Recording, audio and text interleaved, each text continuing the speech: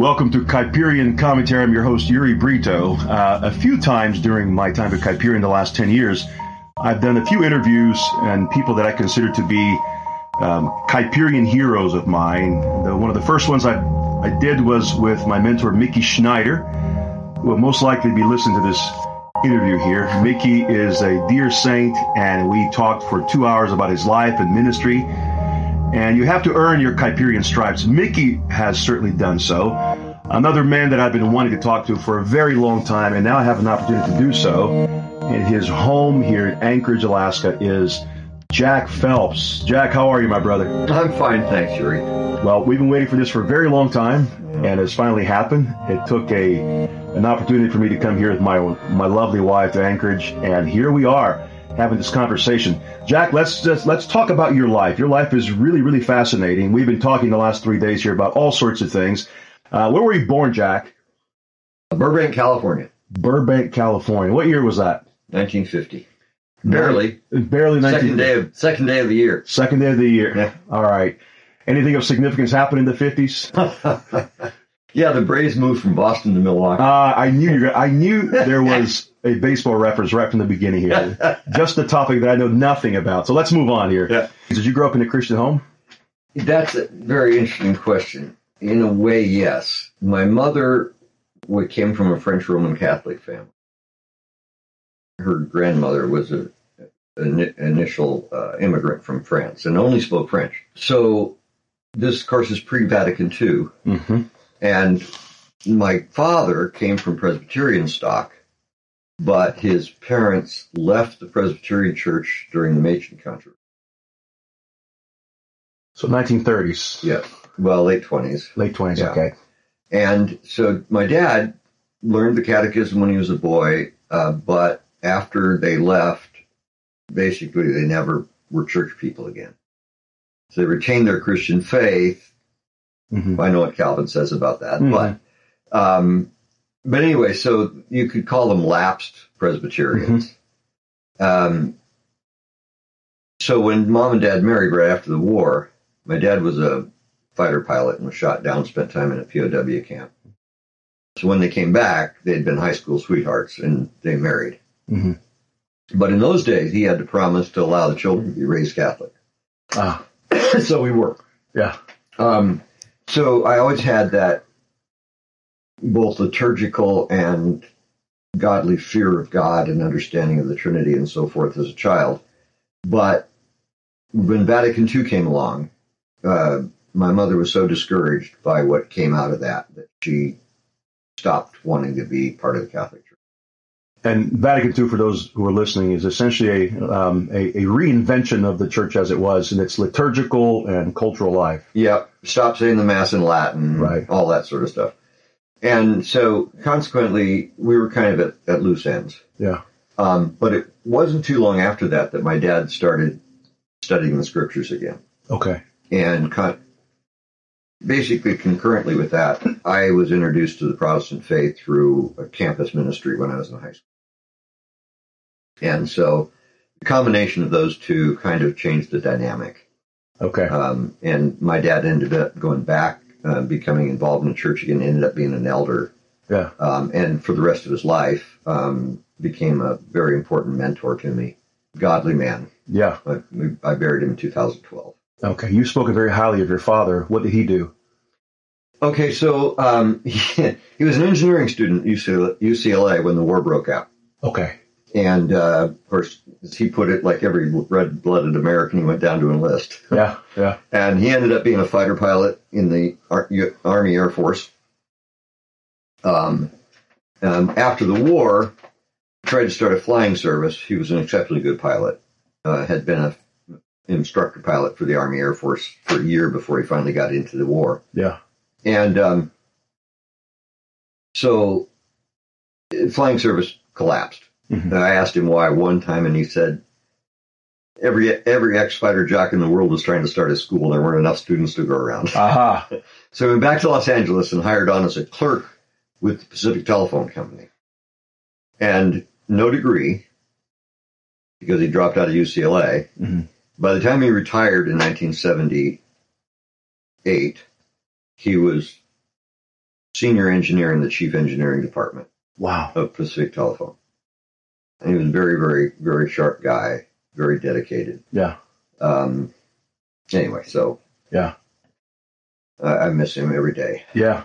Yeah. Well, we talked briefly about the opportunity, maybe writing something about him. And yes, I have several file folders full of information on his life and his parents' lives, including letters between my great-grandparents in 1899, 1900, so forth. Yeah. So I have a lot of material. Plus, I interviewed him a couple times before he passed away. Oh, that's wonderful. And I plan to write a biography of him. That's great. I would love to see more of these things sort of happening in terms of just these familial connections through healthy records. You know? One of the things that I hear from your father, he was a man, he obviously persevered through lots of things. Yes. You've obviously persevered through lots of things. So I'll divide things in a couple of ways. Let's focus on the political, the Jack Phelps political side. Then we'll focus on the reformational side of things. You obviously have a lot of interest in history. I'm here in your home, and I'm surrounded by history. It's a beautiful thing. I told you earlier, there's a story in every step you take in this house here. It's a lovely place. When did you become interested in history? Is that just something that was part of you as a child? I think so. My parents took us to a lot of different places when we were kids, and we'd go on these fairly lengthy vacations in the summer. Dad would use all of his leave, and we would go to historic locations. One year, 1957, for example. Yes, 1957. No, 58. We traveled up and down the coast and visited all the Spanish missions that had been established, many of them by Junipero Serra, who has recently come under attack. Yeah. And so I think I developed a sense of history partly from those sorts of things. Right. And when I first went into college, I was going to be a geology major, but I also wanted to take as many history courses as I could, and which I ended up doing. Yeah. History has always been fascinating to me, and of course, church history has become a big important factor for me too. Yeah. Well, in fact, one of the reasons I'm here is to speak at the history conference. I'm just going to be talking about some work that I've done in Augustine and a couple other things. You'll be talking about Lafranc. Yes. Is there an area of history that you kind of really appreciate in church history? Yeah, probably the late medieval period, and up into the Reformation, of course. Okay. Yeah. Okay. Yeah, I wrote a piece a while back on. In fact, I gave a series of talks in Europe about the development of the Reformation. So one of my favorite guys, of course, is Gerhard Grothe, who I refer to as the forgotten grandfather of the Reformation, because he started the schools of the common life. And as it turns out, every single major figure in the Continental Reformation in the 16th century, every single one of those either went to school, to a common life school, or were influenced by someone who had previously been a teacher in one of the common life schools. So Gerhard Grothe's work in his very brief lifetime, he died of the plague, laid the groundwork for guys like Luther and Beza and Calvin. All those guys were influenced by common life schools. The historical elements of all these things have connected you to politics in many ways. You just America, of course, is a country that has not learned from its history, and so it seems like part of your task over your lifetime has been to restore some historical sanity to the American system. It's fascinating. I mean, I've known you for a very long time, and part of the appeal that I've had in knowing you over the years has been you have bridged the world of the church and politics quite well as a statesman for both of them. The political world, what was your recollection of your first involvement at a formal level with anything political? Yeah, I have no problem remembering that, actually. and by the way, since Kuyper is the issue here, to some extent, Kuyper ended up becoming a model for me for example, when I had the opportunity to get more involved in the political world, I remembered that Kuyper had taken a leave of absence from the church to become the prime minister. That's right. And that makes a lot of sense to me. Yeah. So what actually happened was we had some problems. Some of the people in our church had some problems with the runaway activities. Child and Family Services department here in Alaska. Hmm. They had developed, this is a rage back in the 80s of establishing hotlines where people could hotline someone else for alleged child abuse. Interesting. And one of the families in our church, they lived out off the grid, and they had a land dispute with a neighbor. And so he hotlined them, claiming that they were abusing their child. Oh, my. And the first notification they had of it was a trooper helicopter landing in their yard. No kidding. With a trooper and a social worker kidnapped their child. Oh. Flew away with him in a helicopter. Oh, my. That's devastating. Yeah. So I got involved, of course, and spent a lot of time negotiating with people in the DFYS, and were able to get the child restored to his home. Well, this kind of activity was not an isolated event. And so there was a state senator by the name of Jack Coghill who launched an investigation from the state Senate side into what was going on. I forget the title of it, but it was a committee within the Senate to do investigation. Mm-hmm. And so he ended up finding out about my work and invited me to testify before their family group. And so from that, I became pretty good friends with Jack. Yeah. And so then in the next gubernatorial race, the Republicans nominated a left of center Republican woman to run for governor. Mm-hmm. And Jack had run for lieutenant governor, and those are separate elections at the same time. Okay. But they don't run as a ticket during the primary. Right. So Jack pulled the largest number of votes of any candidate in the state. No kidding.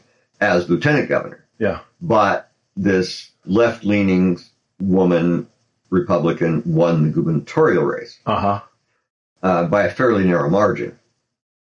I forget who her opponent was at the time. But in any case, so those two get paired up. Yeah. Well, Jack is a very right-wing guy. Yeah. And she's clearly left-leaning. Yeah. Pro-abortion, all this kind of stuff, you know. And so they sit down at their first meeting, and Jack told me about it later, and he offered some comment on some subject, and she looked at him and she says, "Jack, you need to understand there's only going to be one governor." So that was the end of their partnership. Yeah. So he resigned as the Republican candidate and teamed up with the legendary Walter Hickel. Okay. And they ran as a third party. No kidding. And what year is this? This is 1990. Okay. And so Jack calls me up and he goes, "We need your help." And he says, "I'm aware of your work on the family services issue, but he says, I'm also very aware that you're the founder and president of the statewide Christian homeschool organization. Ooh. And Wally and I would like for you to come onto the team and do our position papers on family and education." And I said, "Okay, I'll do that." So I met with him and Jack, and I asked him one thing. I said, "Look, I'm going to work my tail off to get you elected. And I'll bring in a whole bunch of people that can help. But there's only one thing I want out of this." I said, "When you're elected, I want you to help us with the State Board of Education because it is all to the left and it hates homeschooling. Mm-hmm. And, you know, if we could get a couple of people on there that would be advocates for us or at least neutral, that would be brilliant." He said, "Well, okay, we'll worry about that later, but you can be guaranteed that we'll help you." Said, okay. So here in the valley, which you're familiar with, is about 40 miles outside of Anchorage, for those of you that don't know. 3 of us teamed up, men who are still friends of mine, and we formed a committee in the valley, and we delivered 85% of the Republican vote to the third party. Wow. And Walter Hickel and Jack Coghill won the race. Wow. And so then Wally Hickel appointed me, on December 7th, notably, Pearl Harbor Day. Yep. Sworn into office on the 2nd of December. On the 7th of December, he fired all 7 members of the State Board of Education. That must have been epic. Oh, it was epic. And the National Education Association was turning their hair on fire. So then, so I sent 2 or 3 names into them saying, "Here's some guys you might want to consider putting on the board." And one day his chairman of boards and commissions called me up and said, "I don't see your resume here." what do you want in my resume? Just send it. So I sent my resume in, and Wally Hickel appointed me to the State Board of Education. Oh, no kidding. Now, you think the NEA was already unhappy. Yeah. Now you've got a known Christian pastor, conservative guy, head of a homeschool association, sitting on the State Board of Education. Yeah, they hated the worst nightmare. They hated it, yeah. And anyway, so I don't want to spend all our time on that. But the point is, that's how I got involved in politics. Yeah.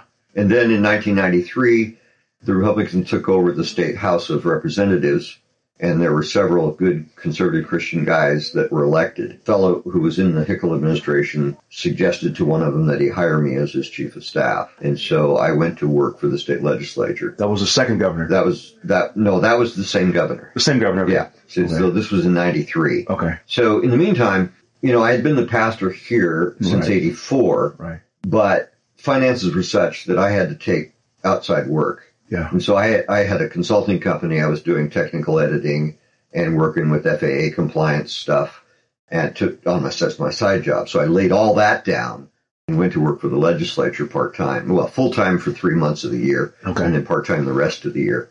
So I was able to kind of be, I was bivocational. Yeah. Anyway, so that lasted for 3 years, and then I was offered a job as a general manager of the trade association for the Alaska timber industry.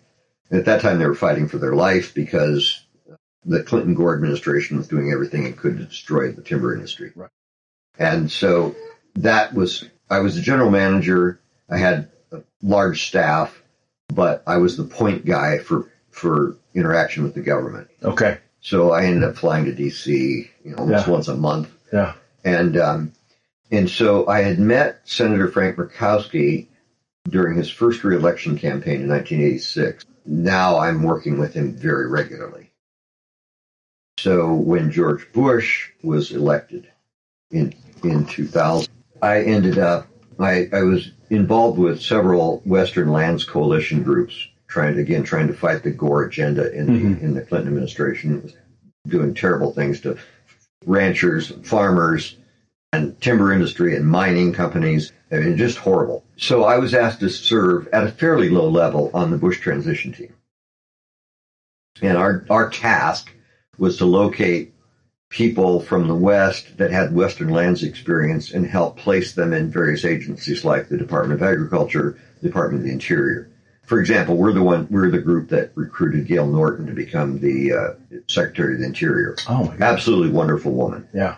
And a guy named Tom Sansonetti. One of our big nemesis during the Clinton administration was a woman by the name of Lois Schiffer, who was an assistant attorney general for natural resources and environment. She was a radical left-wing environmentalist.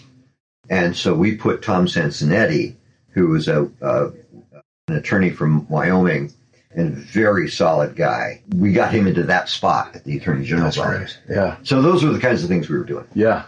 Well, one of the people we stole for the Department of Energy was Frank Murkowski's chief of staff. So one day he called me up and he said, I got two things. I was actually in Hoonah at the airport. My cell phone rings. He calls me up and he says, I need two things. He said, I want to organize 2 town halls in 2 towns in Southeast Alaska, and I wonder if you'd organize those for me. And I said, sure, no problem. He says, item number 2. He said, you've taken Garment from me. Somebody said you might be willing to come back and work with us. I said, well, I'd certainly consider it. He said, okay, when I fly in for that first town hall meeting, you and I need to sit down. So he ended up hiring me as chief of staff. So I took a leave of absence from the church, moved to Washington, D.C., and served for 2 years. Okay. Almost 2 years, until he was elected governor. Then I came back. Yeah. So I had those 2 years in Washington. Yeah. I doubt very seriously if a Christian pastor who has theonomic leanings has ever before or since served as the chief of staff to the United States Senator. That would be a great... the only name that comes up is the Gary North that worked with Ron Paul. Right, he worked with Ron Paul. But that I think your role is pretty even more unique. Pretty interesting. So, of course, when McCain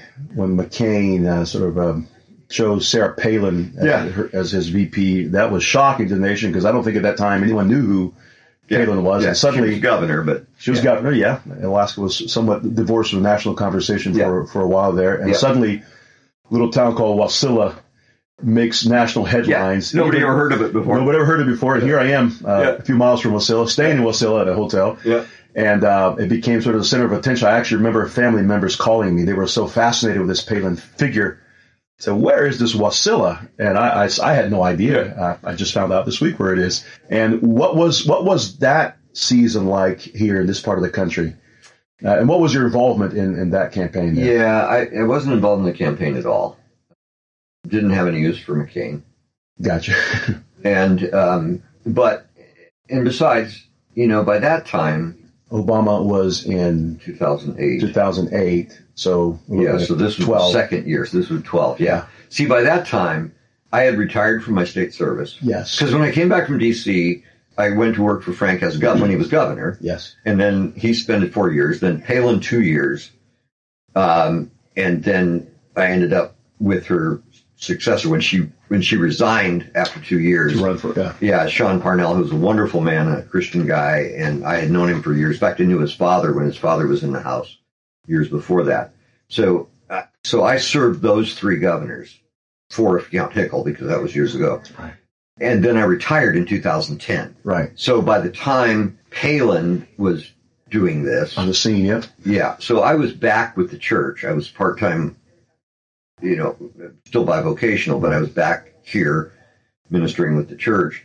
And so I was kind of phasing out of the political stuff, right? I was doing international trade stuff for the governor, but... Were you in favor of her gubernatorial campaign, or...? Well, remember, in the primary, she knocked off my boss, Frank Murkowski. That's right. So I was obviously supporting Murkowski. I got you. But obviously, she was the Republican candidate, and her opponent was a left-wing Democrat, so obviously I voted for her. Easy decision, yeah. But I was not heavily involved in the campaign. I ran a couple of campaigns years earlier, but there were campaigns for House and Senate, state House and Senate seats. Okay. So I actually managed a campaign in which a very conservative Christian woman knocked off a 36-year incumbent Democrat for the state Senate. That was a fun race. I bet it was. We had a lot of fun. Yeah, I bet it was. So before we move into the religious dimension here, I'm curious about, you were involved for decades and you traveled all over the world. Yeah. You got an amazing story. What were some of the lessons you learned about being in the political sphere that you kind of brought with you, both positive and negative? Yeah, no, that's a very good question. I was telling one of my elders just the other day that I'm very, very thankful. It was discomforting that I couldn't be a full-time pastor all those years, right? Because that's what I've always wanted to be. Yeah.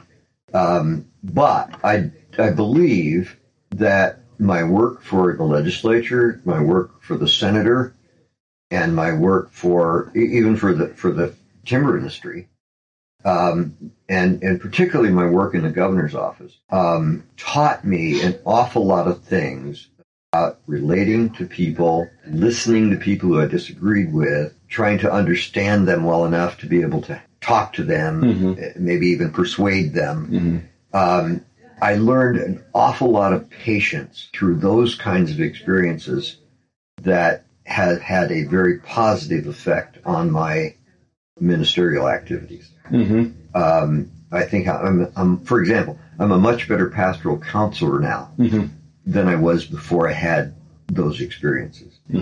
So I think that I think that aside from whatever initial benefit I may have conveyed to the state or the federal government during my time of service, I mean, I can't assess that. Right. But to me, whatever that is, I'm thankful for it and I praise God for whatever it does, although I'll probably never know about it.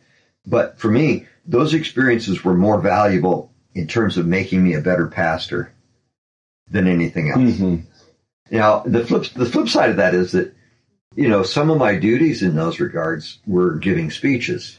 Yeah. And so my homiletical experience, my years of pastoral work prior to that, it was a benefit for that. Yeah. Right? No so, kidding, I mean, there were a couple times when the senator couldn't make an engagement, and he would send me as his chief of staff to give a speech in his place. Yeah. And so the pastoral experience helped me in that realm. Right. And then vice versa. You know?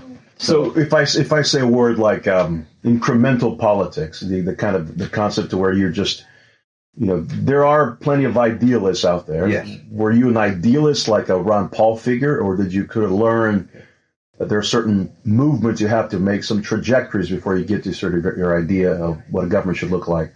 Yeah, that's actually a very, very good question. It reminds me of a book written by Benjamin Breckinridge Wardfield called Perfectionism. Yes. And I fear that perfectionism is a persistent tendency among conservatives, particularly Christian conservatives. Yeah. And I think it's dangerous. Because, yes, we should always keep our eye on the ball. What is the end game? But almost never in the civil realm do you achieve perfection overnight. I mean, good grief, all you have to do is look at every country in the world to realize that even the ones that are trending in the right direction aren't there yet. Right. And one of the things you learn in politics is that you have to accept the fact that you can only make incremental gains. And Roe is a perfect example. Roe is a perfect example. And let's not forget Casey. Let's not forget Casey. People forget that Dodds turned over them both, and it was essential that it turned both of them over. And part of that's fruit of politicians who sort of persevered, and people around those politicians that worked well within the system. Yep. Right. There was no revolutionary overtaking. They worked within the system. Yep. And Kuyper's example is kind of an extreme example because he went straight to the top. Yes. But he couldn't change everything in Holland overnight. Right. Certainly didn't. Yeah. And he would have been foolish to try. Yeah. He died fighting. He did die fighting, and that's the issue. So yeah, I think we have to be careful about being perfectionist and realize that we know where we want to go. We should never forget where we want to arrive. Have the telos in mind. Yes, but you have to take whatever intermediate steps it takes to get there. Right. And you can't be ashamed of that. Yeah, that's an interesting feature of any sort of leadership, and that's a healthy transition to the pastorate, because I think when you think of incremental changes within denominations, so think of the kinds of things Kuyper attempted to do. There is a lot of conversations in the background. There's a lot of a lot of whiskey and scotch taking place, a lot of cigar smoking, a lot of healthy conversations but as long as men have the right trajectory, that's not to be understood as some kind of cowardice. That's absolutely true. Now, cowardice is always a danger. Right. But because you can't compromise so much that you lose the bigger picture. Yes, there are fundamental issues we should never compromise. Right. Right. But one of those is the providence of God. Right.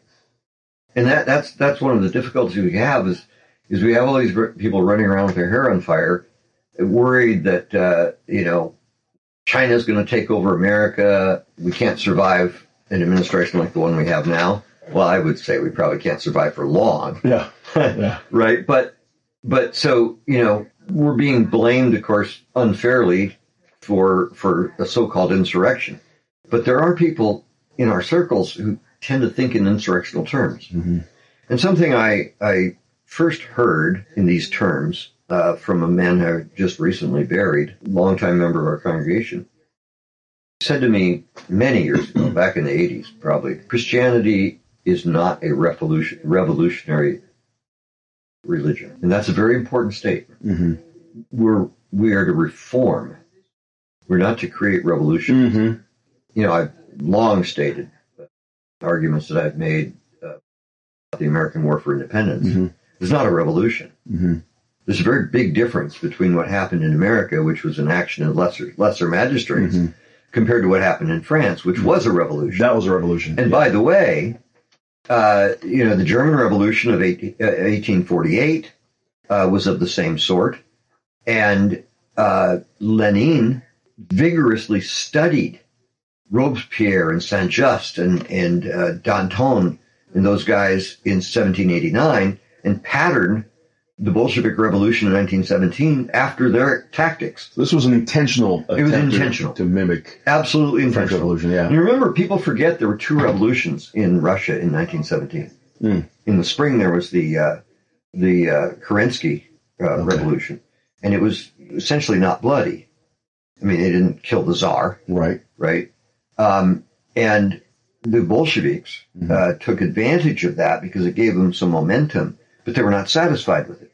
The blood didn't run in the streets, and Kerensky was not trying to emulate the French Revolution, but Lenin and his partners were.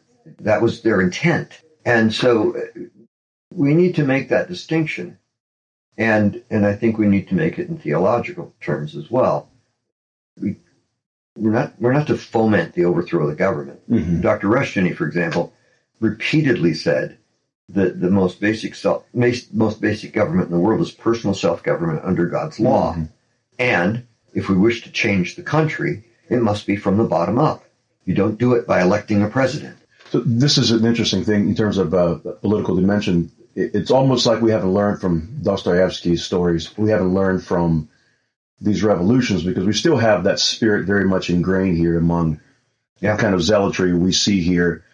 How do Christians properly fight against that, what I call apocalypticism, which is so prevalent every election cycle, right? We're about to get this again very soon. Yes. Well, I would say, first of all, we need to, in our minds and in our preaching, we Christians generally need to bolster up our understanding and our faith in the providence of God. Look, if we believe that God is absolutely sovereign, which I do with every fiber of my being, I'm sure you do as well.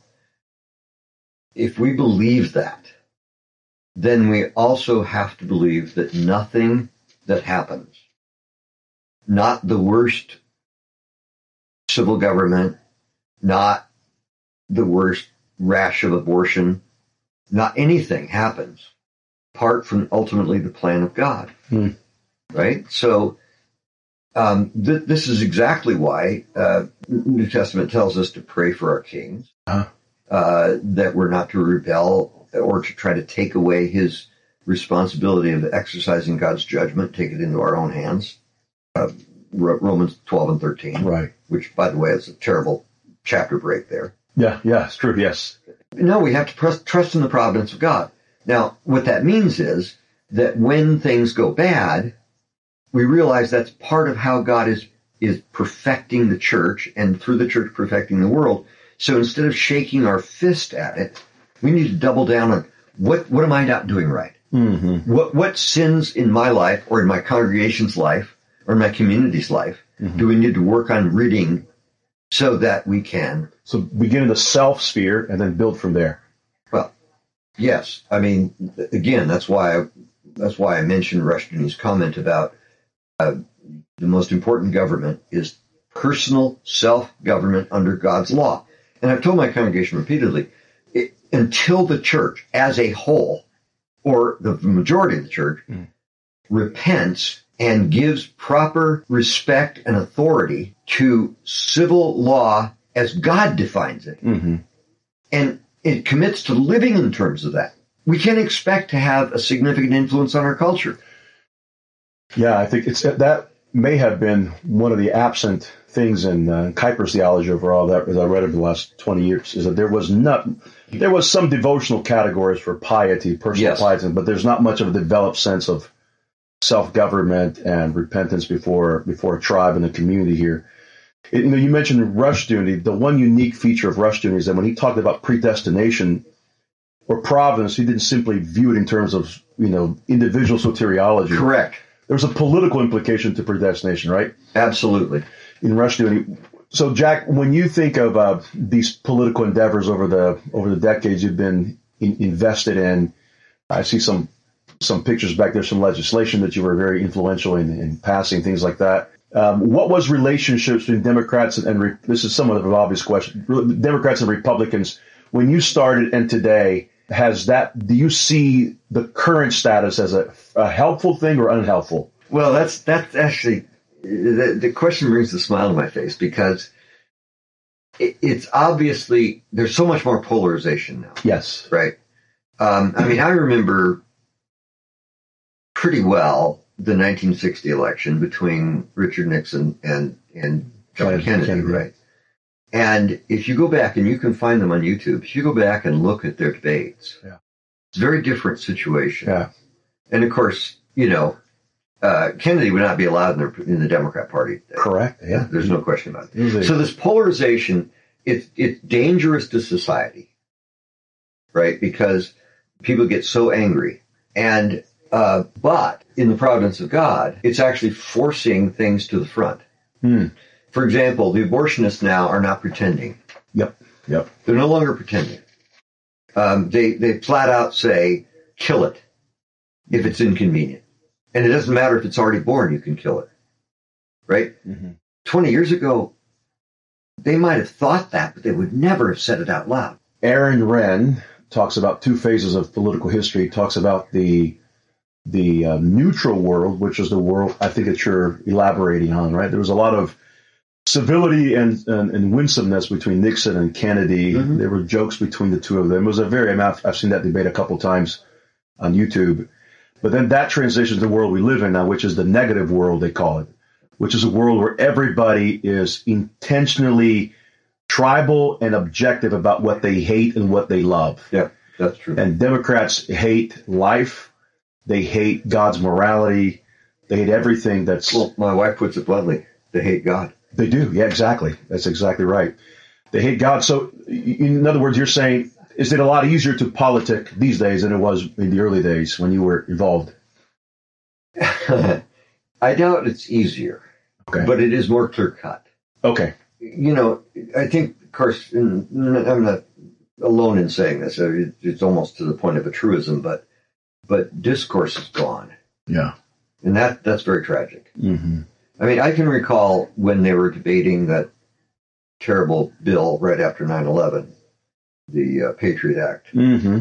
At the time, I hadn't been able to move my wife family back to D.C. yet, so they were still living in Alaska, and I was renting the basement apartment of Christopher Dodd, the left-wing senator from Connecticut, and Chris and I would have fairly frequent conversations. That's amazing. That's great. And I remember one particular conversation we had about the Patriot Act.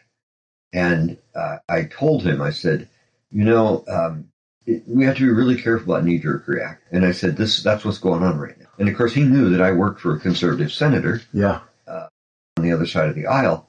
But one of the things I said to him is I said, I'm very concerned about this idea of creating a new bureaucracy to provide airport security. I said, yes, we should beef up airport security. I got no problem with that. But draw up the specifications and then contract. Don't create a new bureaucracy. And Dodd, bless his heart, he said to me, I actually agree with you, but it's probably not going to happen that way. He knew the system. He knew things were going. Yeah, and I had the same conversation with my boss, and he said basically the same thing. He said, and actually he put in some amendments that would have toned a lot of it down, but all of them died. So my impression, let me correct me if I'm wrong, my impression is before 9/11, you had a general conservative movement, with some exceptions, that upheld protectionist policies like Pat Buchanan, that kind of world, right? So much more American first sort of things. And then 9/11 happened and everybody became a neoconservative. Yeah, right? Well, I wouldn't say everybody became a neoconservative, but the neoconservatives began to carry the day. So they became more prompt. They were there hidden, but they just came out. Correct. And Bill Kristol being a prime example of this, those surrounding the Bush administration. Yeah. This kind of... Well, Cheney, classic example. Probably the icon of neoconservatism. And now we're seeing, this is already a failure in my interview strategy here. We're back to politics, especially because I am so fascinated by these conversations. And now you've seen this resurgence of, Pat Buchanan just turned 84 a couple days ago. And in my estimation, everything that he did philosophically in his writings, which was, anti the absurdity of the immigration laws in the United States, he was already ahead of the game. Miles ahead. Yeah. And he set the stage for Trump to come down that elevator. Absolutely. And so now we have this this lingering American first philosophy, which I find it appealing for my end here, Sure. which has sort of blossomed to this Christian nationalist movement. Yeah. Just give me some general thoughts here on what you think about first of all, the protectionist, the idea of concentrating first and foremost in American ideals before China or India. Yeah. And then what are your thoughts on the Christian nationalist movement? Yeah. Okay. So first of all, the idea of a country protecting itself is hardly absurd.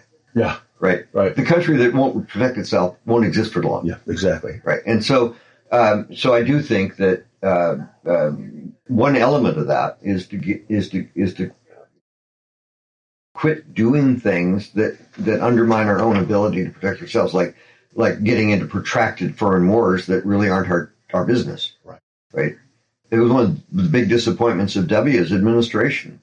Is he had huge domestic issues that needed to be solved, but he wasn't the least bit interested in infrastructure. I mentioned Gail Norton earlier. Yeah. We had huge problems in the Interior Department that were created by the previous administration, and Gail was all gung-ho to fix them, along with Tom's work in the Justice Department.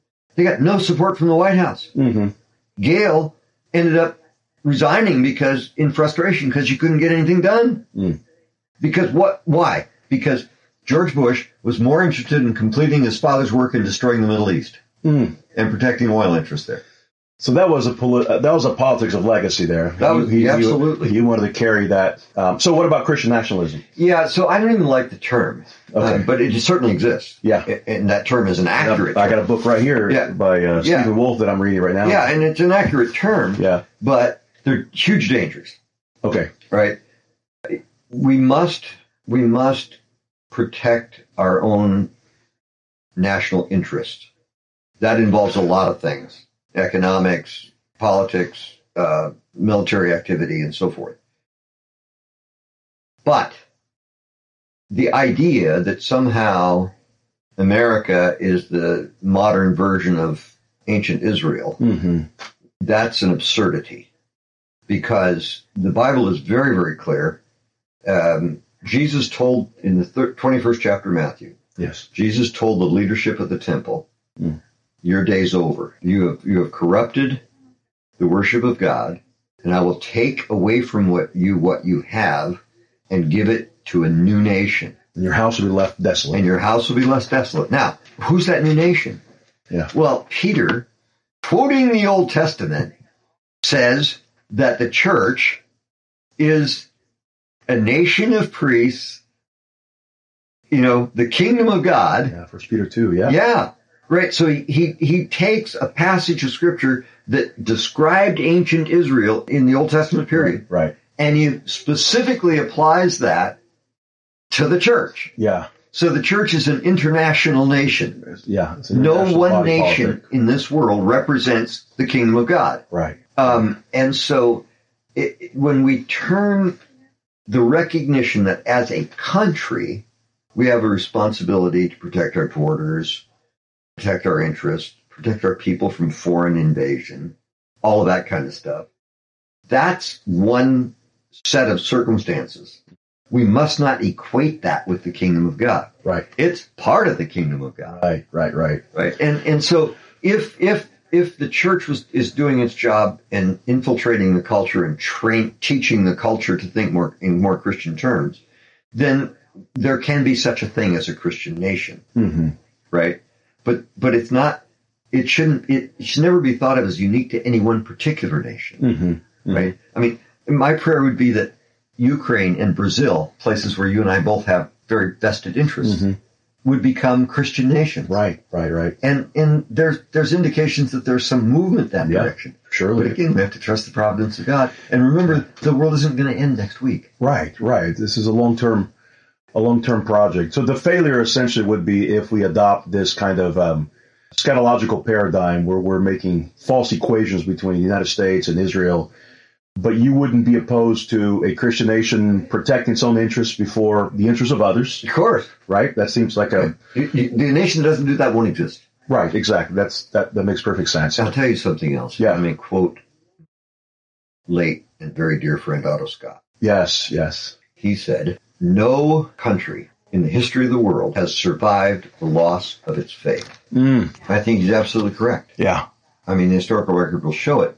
But if we think we're exempt from that, we're crazy. Yeah. And that's what's happened. In a month or so, I'll be 73 years old. So I've seen a lot of things. Yeah. I was born in that immediate post-war period. And I will tell you that despite all the ridicule of the Leave It to Beaver families and all that sort of thing, this country was very much more a Christian country than it is now. And when I say that, I mean that the mores of people were largely guided by the Christian faith. Yes, there's always been adultery. There's always been, sin in people's lives. But you would not think of making it.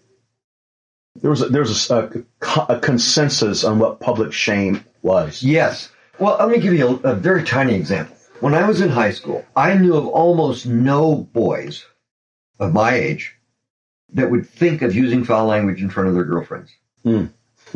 Right? Yeah. I mean, guys are sitting around the locker room, we'd use scatological language, right? Yeah. But in front of the girls, we didn't. Yeah. It was just not thought of, not acceptable. Yeah. And once in a while somebody did it, they got scorned. Yeah. Now, today, the girls are worse than the boys. I know. Yep. I mean, so that's a tiny illustration, but you can find it in lots of places. And entertainment. Okay, so I remember sometime in the 50s, or early 60s maybe, whenever it was that, you remember Peter Sellers in the Pink Panther movie? Yes. The second one, Shot in the Dark? Okay. I remember going to the theater with my grandmother to watch that movie. And I remember her being absolutely shocked and appalled and disgusted that in the film it showed a man and woman in bed together. Now, there was no nudity. Right. The very fact they were shown together in a bed was unacceptable to my grandmother's generation. And it was shocking. And remember, it didn't take very long after that things got much worse. Yeah. I mean, movies were putting Playboy to shame. That's what I'm trying to say. There's this overall sensibility to morality that kept things in check. Yeah. Okay, so my brother and I, in the 1950s, I would be maybe 4 years old, or 5. Let's say I'm 5, because it's kindergarten time. And my brother was 3 years older. We lived in the San Gabriel Valley, west of Los Angeles. My parents had no problem in allowing us to walk down to the corner, get on a city bus, ride into downtown Alhambra, go to the movie picture show, the picture show, and get out and ride the bus back home. Right. I would slit my own throat before I let my grandchildren do that today. Right? It's simply not safe. It's not safe, yeah. But in those days, it was nothing. Yeah.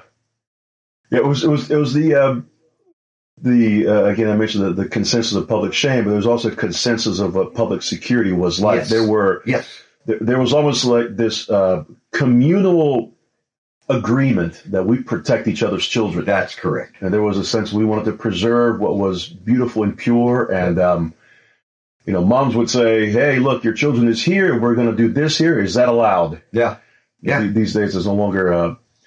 So in the final sort of political little theme there I want to focus on is the fusion movement that occurred in the 60s and 70s that created the moral majority, which was the synergism between libertarians and conservatives. So let's put an example would be the John Birch Society and the National Review, the William F. Buckley crowd, right?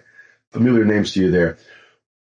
As you look back at that merger that created the Jerry Falwells and a lot of good things that came out of it, do you see it now?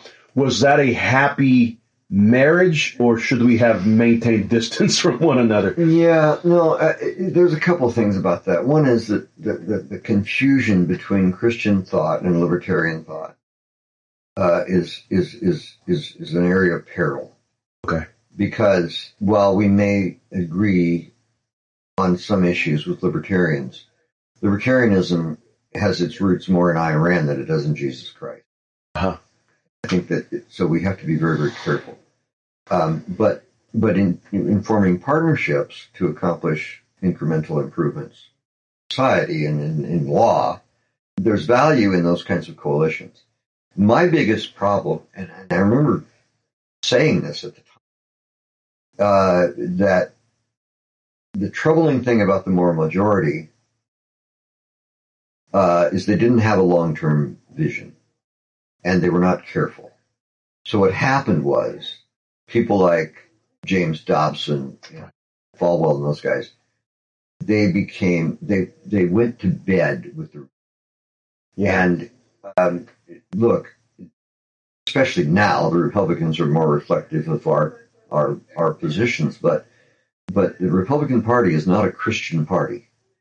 When you say they're more reflective of our position, the impression I get as I look at this is they have been forced to reflect. They didn't come voluntarily. No, that's true. And in fact, the Liz Cheney, of course, is the classic example, but there are a whole bunch of them, Mitt Romney and others, who don't want the Republican Party to move that direction. Right. That's where the Never Trumpers came from. Right.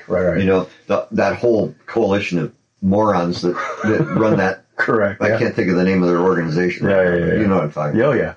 Yeah. So, they're Howard Phillips, God rest his soul. Yeah, I never met him. He sat right in the same place you're sitting right now. Yeah. More than once. It was originally called the U.S. Taxpayers Party. The U.S. Taxpayers Party. That's right. Not many people know that. That's exactly what's called. And I tried to tell him, why don't you change the name to the Christian Party? Oh, okay. Yeah. He said, well, it wouldn't fly. That's true. But Howard said something one time during that same period. By the way, I and my son, my oldest boy, and the fellow who is now my son-in-law, he wasn't then, we gathered enough signatures to put Howard Phillips on the ballot as a presidential candidate in Alaska. No kidding. Yeah.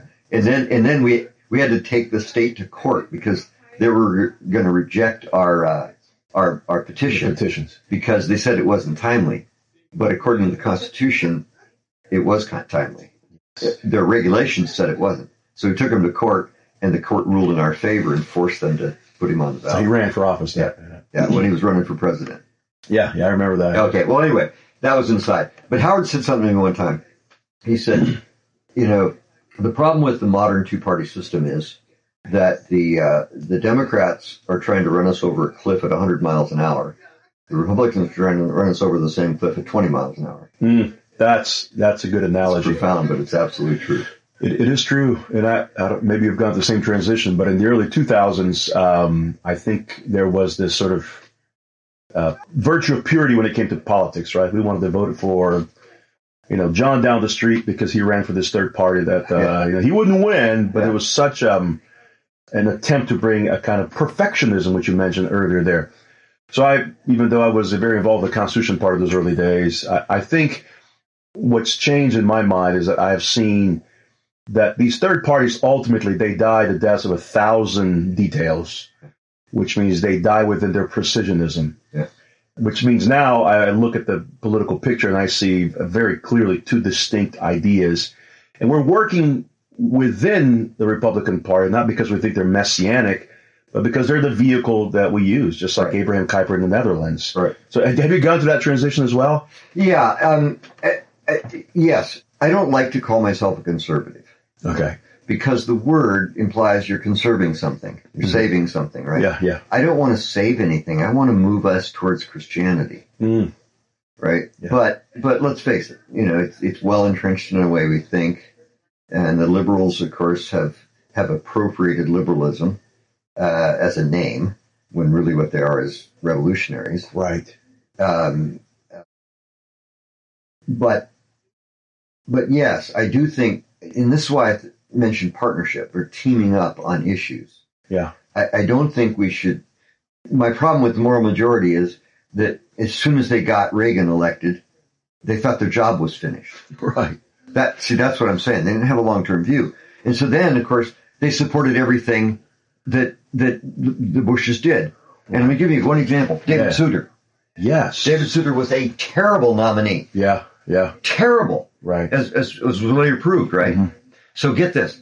During the confirmation hearings, the number of people were called to testify, including Phyllis Schlafly. Yeah.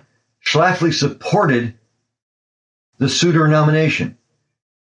There was only one well-known conservative who opposed it. His name was Howard Phillips. How about that? He went before the committee and said, this is a terrible choice, and here's why. And he talked about how Souter was on the board of a hospital that was performing thousands of abortions a month. And Souter was okay with that. And that was one example. Yeah. But anyway, the point is, the whole conservative movement, including Phyllis Schlafly, supported Souter's appointment because he was a Bush appointment. Mm-hmm. Now, that's what I mean about falling in bed with. That's the blind loyalty there. Yeah, blind loyalty. And Phillips was the only one who stood against that, and he was a lone voice.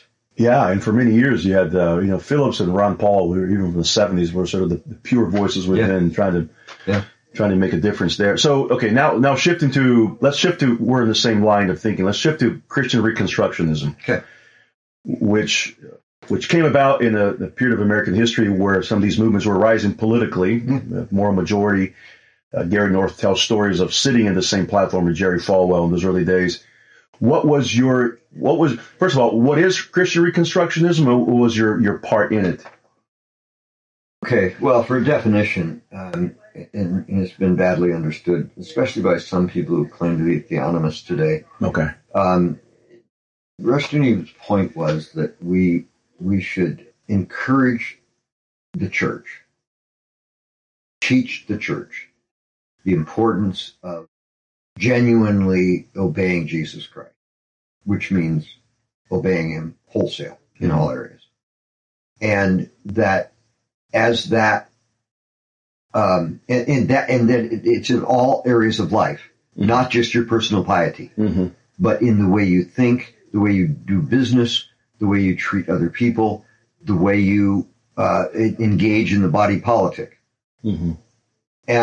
And so his concept was, I remember him making analogies to the Fabian socialists. Oh.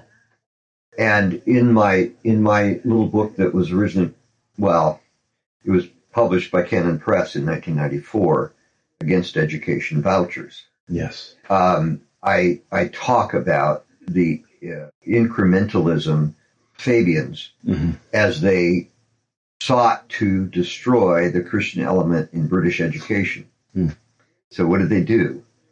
They pushed for subsidies. And Rushton's point about the Fabians is that they were secular postmillennialists. They believed that they needed to do things now that 100 years from now would bear fruit. They didn't think they could fix it overnight, right? But what they did was you're talking about people like George Bernard Shaw and H.G. Wells, right? And so you read their books, and all they're promoting statist thinking, and then they infiltrated the schools. They infiltrated politics with the idea that they would sow the seeds that would move the world towards a more socialist state. And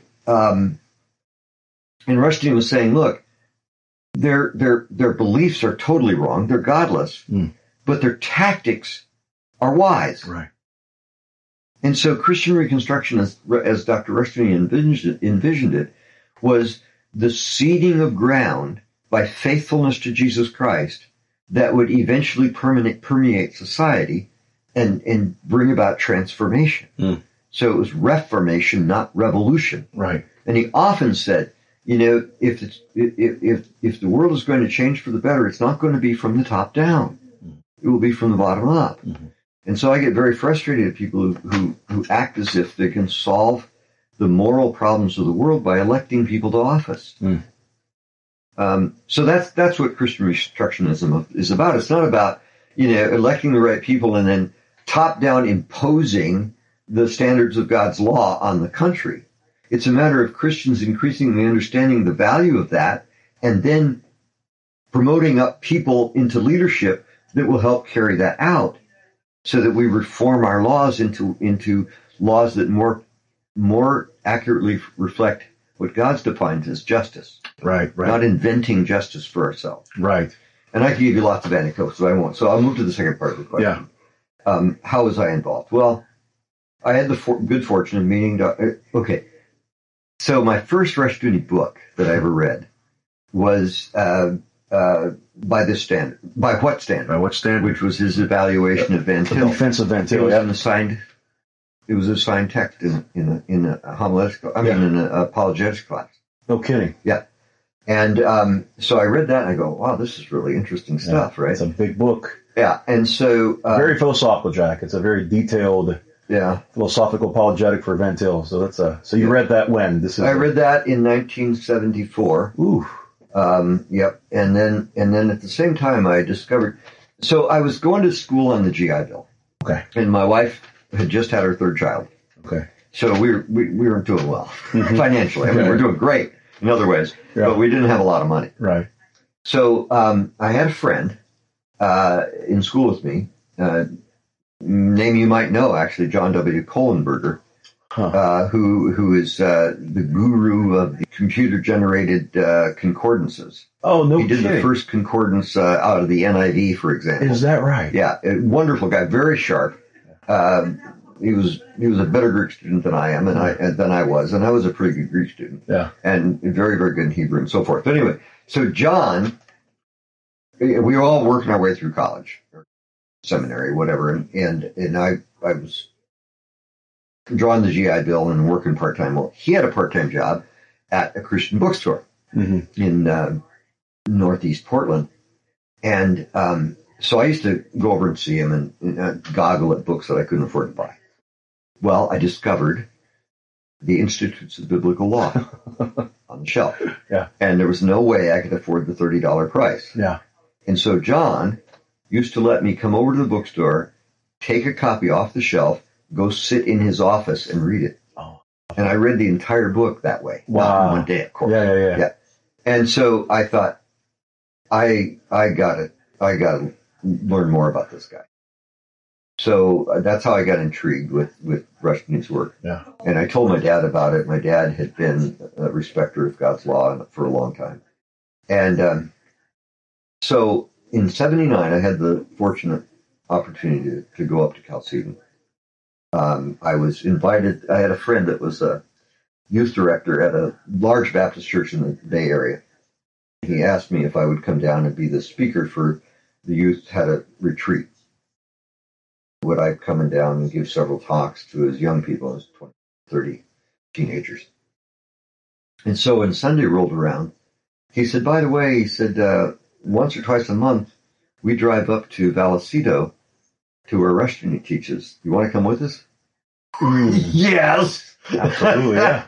So that day, I went to his little lecture in the patio there, and then he invited everybody in the house, and I ended up sitting in his living room and talking with him.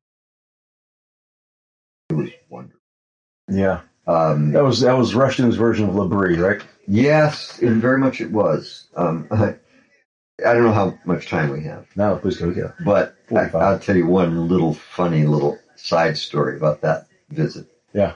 So it must have been in the fall because football was going on. Yeah. And so here we are in the presence of one of, if not the most erudite theologians of our time. Right.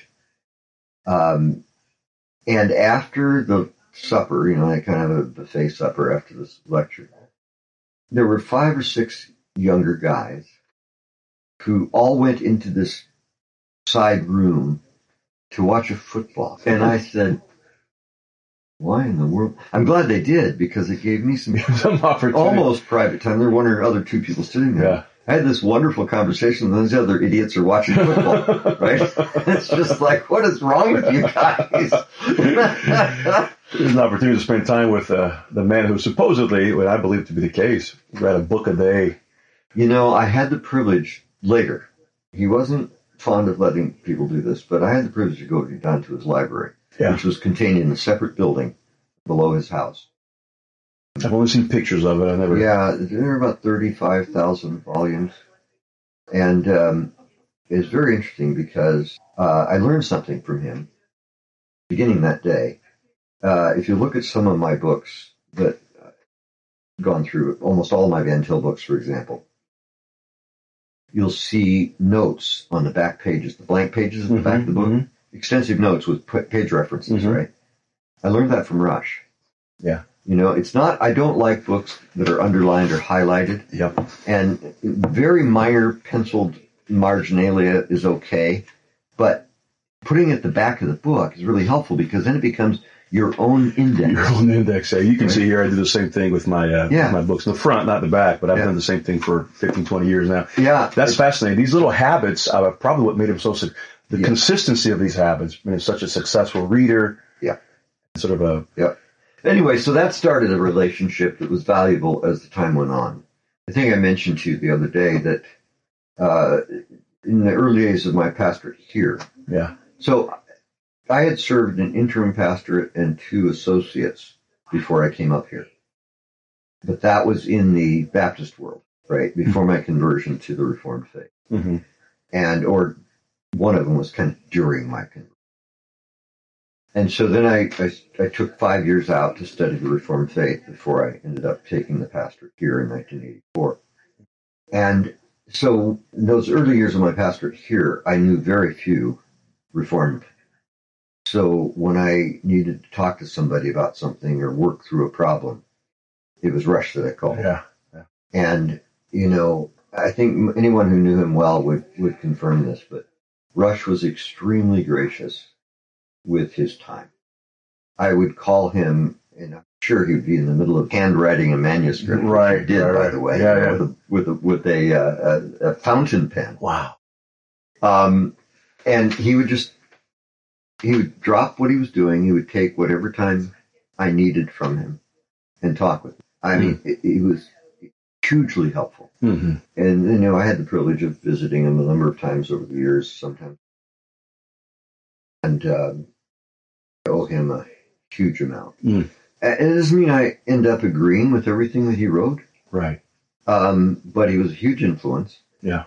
And not just theologically, not just philosophically, but personally. Yeah. Yeah. There's a real benefit to coming to the Reformed faith through these figures because they were... You know, Bavinck makes a distinction between, he says, what is Reformed theology? Reformed theology is ecclesiology. That's what he says. Calvinism is the application of ecclesiology into all of life. Well, that in itself is a whole different perspective than the way people view it today. If you talk about Calvinism today, everybody's like, well, 5 points of, you know, Calvinism. Yeah, they think the canons of the Synod at Dort define Calvinism. Right. And they're dead wrong. Right. And then, exactly. Well, speaking of that, how did you accept Calvin into your heart, Jack? You know, Yuri, it's very interesting. It was a transition for Debbie and me. Both of us, in our Protestant years, grew up around dispensationalists. And I will say, some of the men who helped form me as a Christian and ultimately as a pastor, were very godly guys in the Baptist faith who were dispensational in their theology, right? So I think it's very, very important that we understand we may strongly disagree with their interpretation of Scripture, but there are very wonderful, godly people in those camps. But anyway, so, you know, it was while I was overseas that it became very clear to me that I wanted to be in the ministry. Whether I could qualify or not was another question, but I certainly wanted to study for it. So I came back, finished college, went to what is now a seminary. At that time was only called a Bible school. And I'm very thankful I went there because the Greek professor was as good as they get. Goodrich was wonderful as a mentor and as a teacher. But it was a dispensational school. And by the way, Dr. Goodrich was the only professor there that I know of who was not dispensational. Oh, wow. And he had to keep it in the closet. Yeah, I have no doubt, yeah. But anyway, the one thing about that school is that they had an exceptionally broad library. So I found Dr. Hodge, and Dr. Warfield. Ooh. And Dr. Burkhoff. You're basking all the Princetonians. And that's what I did. I started reading them. Yeah. And by the time my second year, I'm thinking, these guys are helping answer questions that sensationalism isn't. So by the time I graduated, I had abandoned, premillennial, pre-tribulational, sevens, the dispensations, the days of Daniel and all that stuff. Right. Yeah. So dispensationalism was off my list. Now this is difficult because it's a dispensationalist school. Yeah. But I had to honestly declare it. And so they required me to write a lengthy paper explaining why I had become covenantal. Yeah. And then I had to meet with the committee. They looked at the paper, and God bless their souls, they said, Mr. Phelps, we do not agree with you, but you have done a commendable job of explaining why you've taken the position you did. So we're going to grant you the degree. Oh, how about that? That's very honorable. Yeah, it is. But that's when I went to the backside of the desert. Okay. I went and got a job in a remote part of Oregon, bought a piece of property, and studied for 5 years to try to solidify my understanding of the Reform. You kind of had your own little theological boot camp there. Yeah, by the grace of God. And I was supplied with some good books. There was a Presbyterian minister that I had met during the war who took a particular interest in me for God knows why.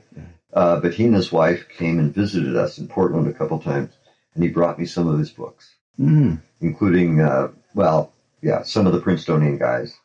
And I have them in my library. I still use them sometimes. Right. He actually gave me a Chinese Bible as well. Oh, did he really? Which is just fascinating. Yeah, that is fascinating. What was your call to the pastorate like? Did you see a bright light? No, it's very interesting. I now have a different view of what those calls should be like than I did at the time. Okay. So let me say this, that while I was serving overseas and having, the opportunity to meet some of these dedicated missionaries that had served over there for years, I realized that my desire was to be now, or possibly in foreign missions. And so in that sense, there's kind of an element of self-ordination. But I also recognized that I really had to line up with what was in Titus and Timothy. Right. And then I needed to learn more. Right. Yeah. So I went to school for it. And then during that time, as I mentioned, I changed my whole theological perspective. Yeah. Right. So I had a homiletics professor who considered me the star of his class. In fact, only 2 homiletics students got to address the entire student body at the end of the year, and I was one of them. Okay. And he had 3 churches lined up that wanted me to candidate. Wow. Well, they were all Baptist churches. They were all dispensational. By that time, I wasn't in that category. Paradigm had changed. Yeah. Right. And so I turned down. He was very angry at me. Well, they need your preaching skills. And I go, no, they don't. Trust me, they don't. They don't. Right. Yeah. So because that was part of the problem. And by the way, I applied to and was accepted at Trinity Evangelical in Chicago, which was my first choice for advanced degree, and also at Westminster. Now it's interesting because had I gone to Westminster, I'd have been there right in the middle of the Shepherd controversy. Yep. Right when Jim was there. Yeah, that's right. He was. Yeah.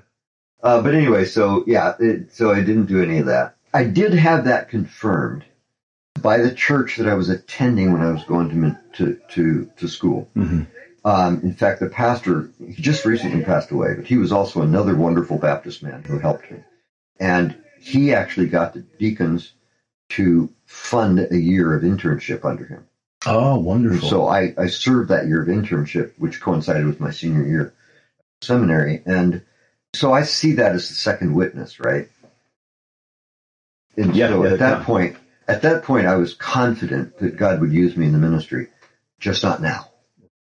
And so by the grace of God, I got those 5 years where I was away from actual ministry responsibilities. Although I did get invited to do some preaching once in a while when the pastor that we were spending this little church, and when he was going to be gone, sometimes he'd ask me. Yeah. But I didn't have any real pastoral responsibilities. And so I was studying, working full time, raising some cattle, and reading. Mm-hmm. So for the last 2.5 years we were there, I actually had about 4 families from 3 different churches that would come up to the house once a week for Bible study. And so I was able to then, for the first time, actually teach some of the stuff I was learning about the Reformed faith. Yeah, that solidified. It just solidified a lot, yeah. And so when this church reached out to me and asked me to come up, I was at the point where I was okay with that. And this was what year? 1984. 1984. So you take this position here in Anchorage. Well, it was in Talkeetna. Okay. It was 125 miles north of Anchorage. Oh, okay. At the time. We moved down towards that. Okay. And at that point, you had, in the early days, you had Reconstructionist convictions. You kind of had, a lot of that was already solidified in your mind there. Yep. When you look back in those early days, I've asked this question to a few pastors because part of my dissertation was on pastoral longevity. And I've asked that to guys like George Grant. As you look back, what was your main, if there was any, I suppose there was, what was your main insecurity in those early days? Insecurity. I guess, okay, it was personal. Okay.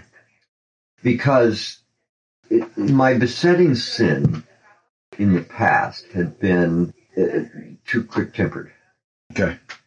And so I thought that I believed that was vastly improved, right? Mm-hmm. But I did have a concern that it wasn't whooped. I see. Okay, so that what I would say was probably my principal insecurity in taking the ministry here, which I intended to be permanent. Yeah. And I want to come back to that. Okay. So remind me. But the second one was, even though I had, well, the counseling program at the school where I went wasn't particularly good. Mm-hmm. I mean, they hated Jay Adams. Mm.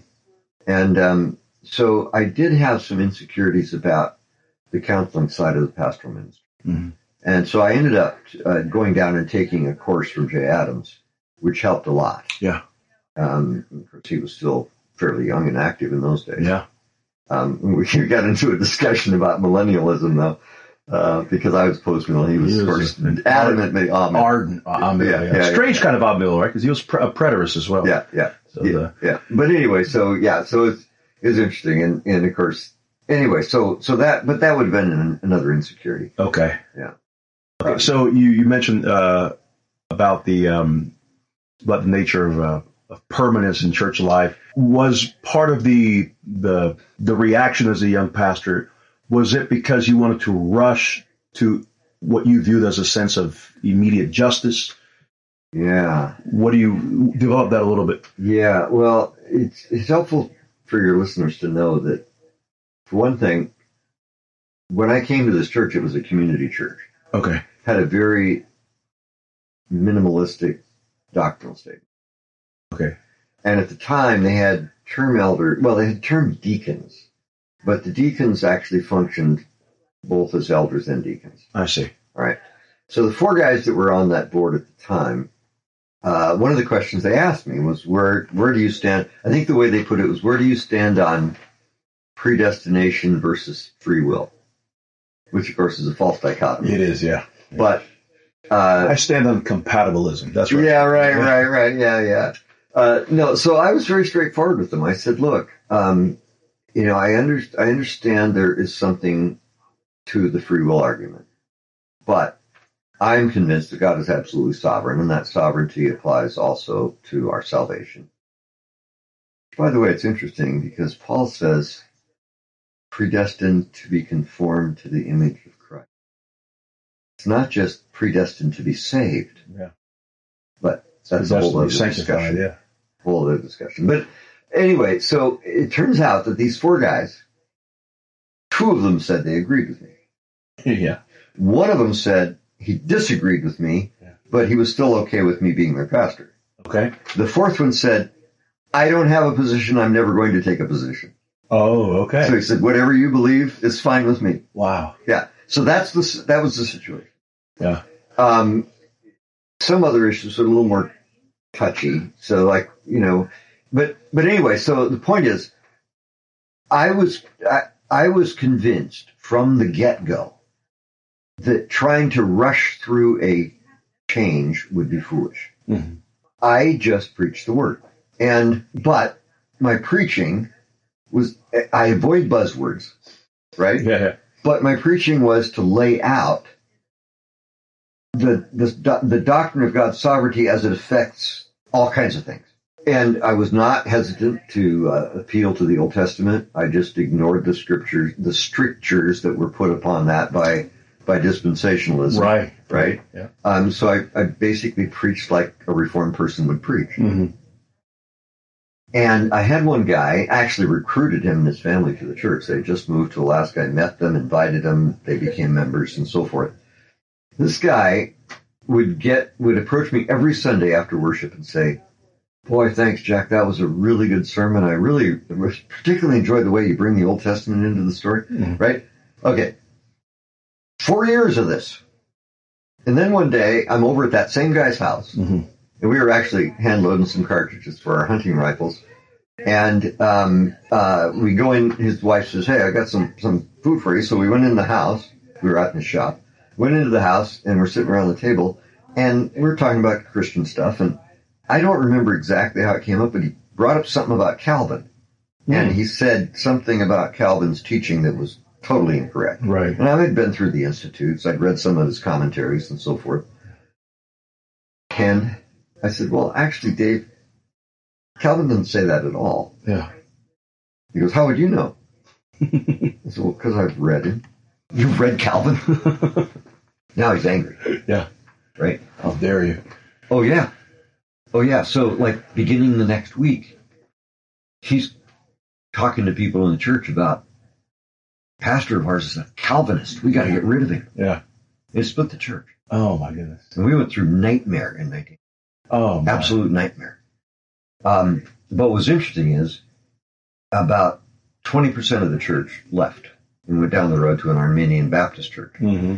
And we had a bunch of people on the fringes that had been coming and listening to my sermons but weren't members. Mm-hmm. They all joined.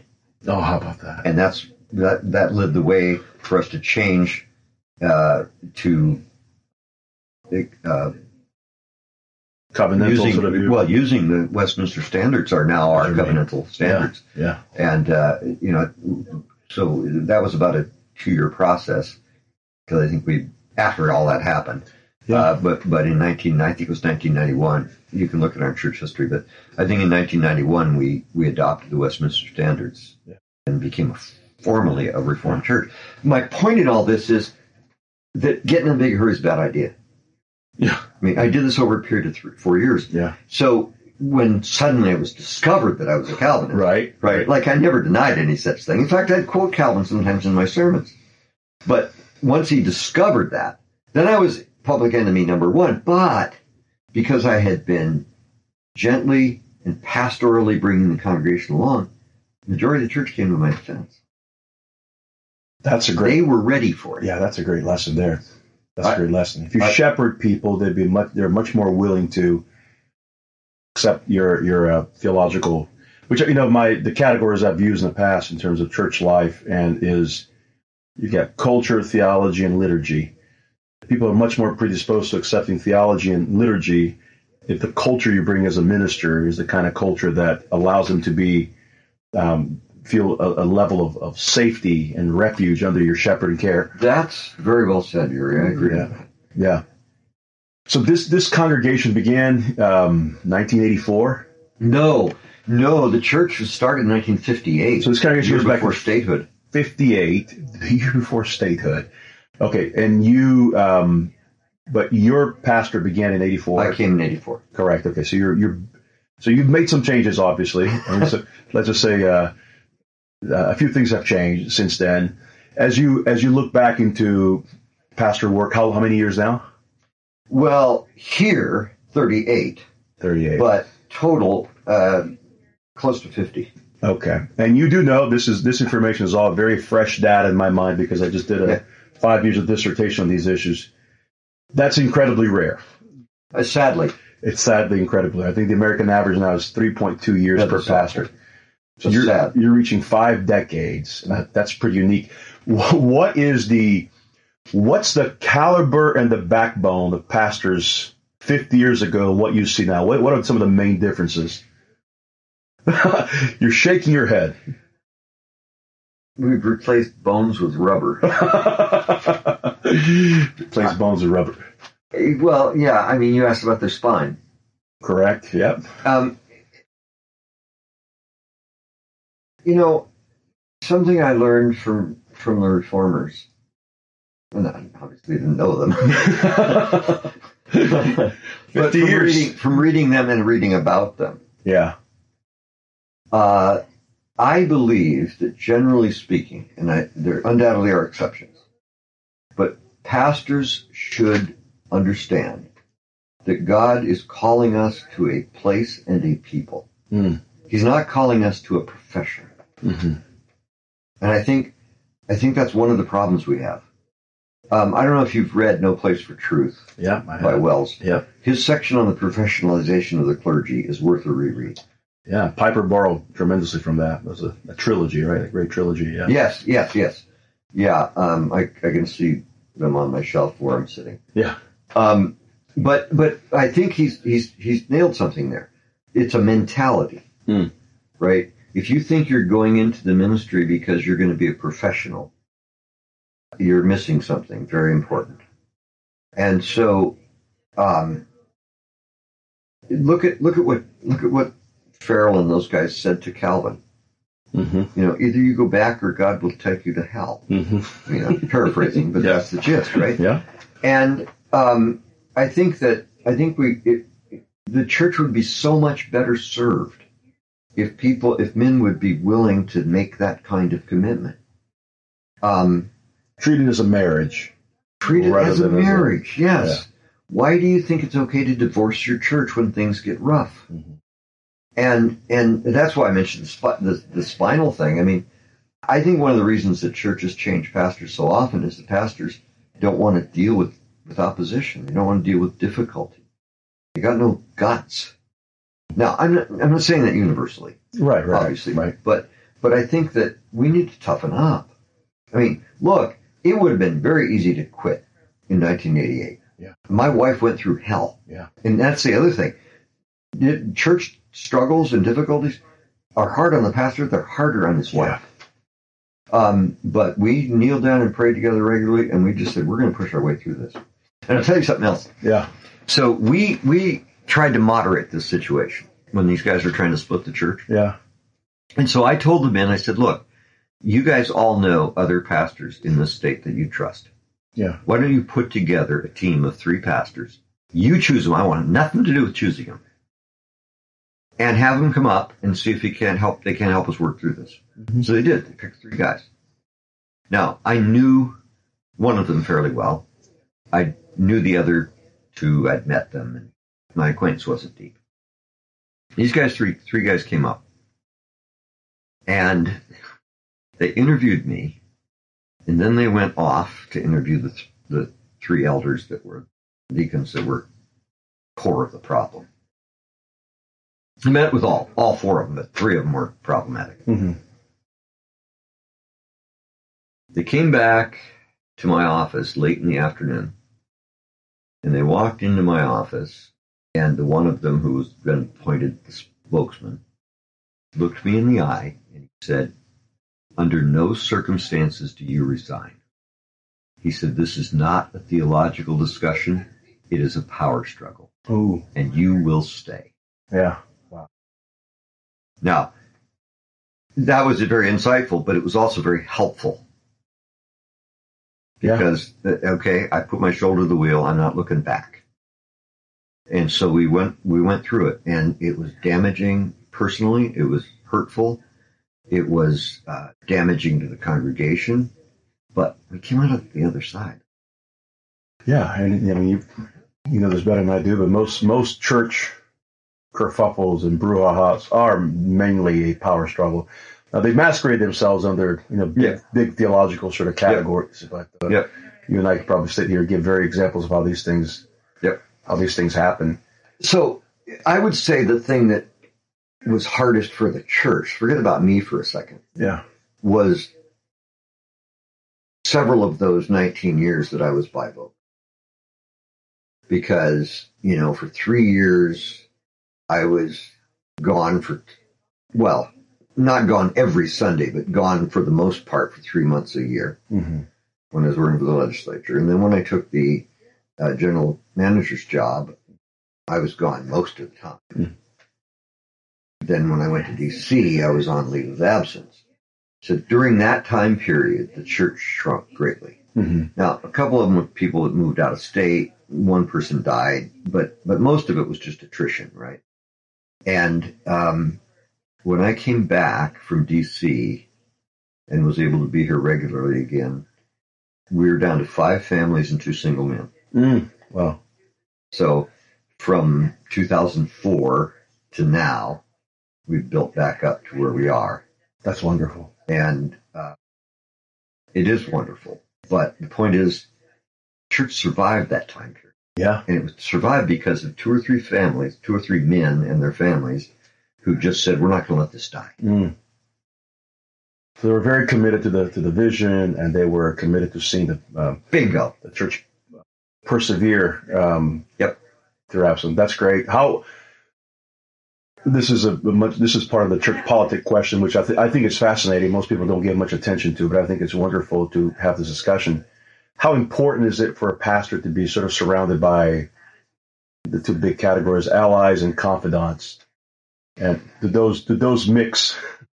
Yeah, well, I assume you're talking about in the leadership. In leadership, yeah. Yeah, it's very, very important. And I will say this, and I say this without any hesitation, having served as 6 years as the presiding minister of council. Right. And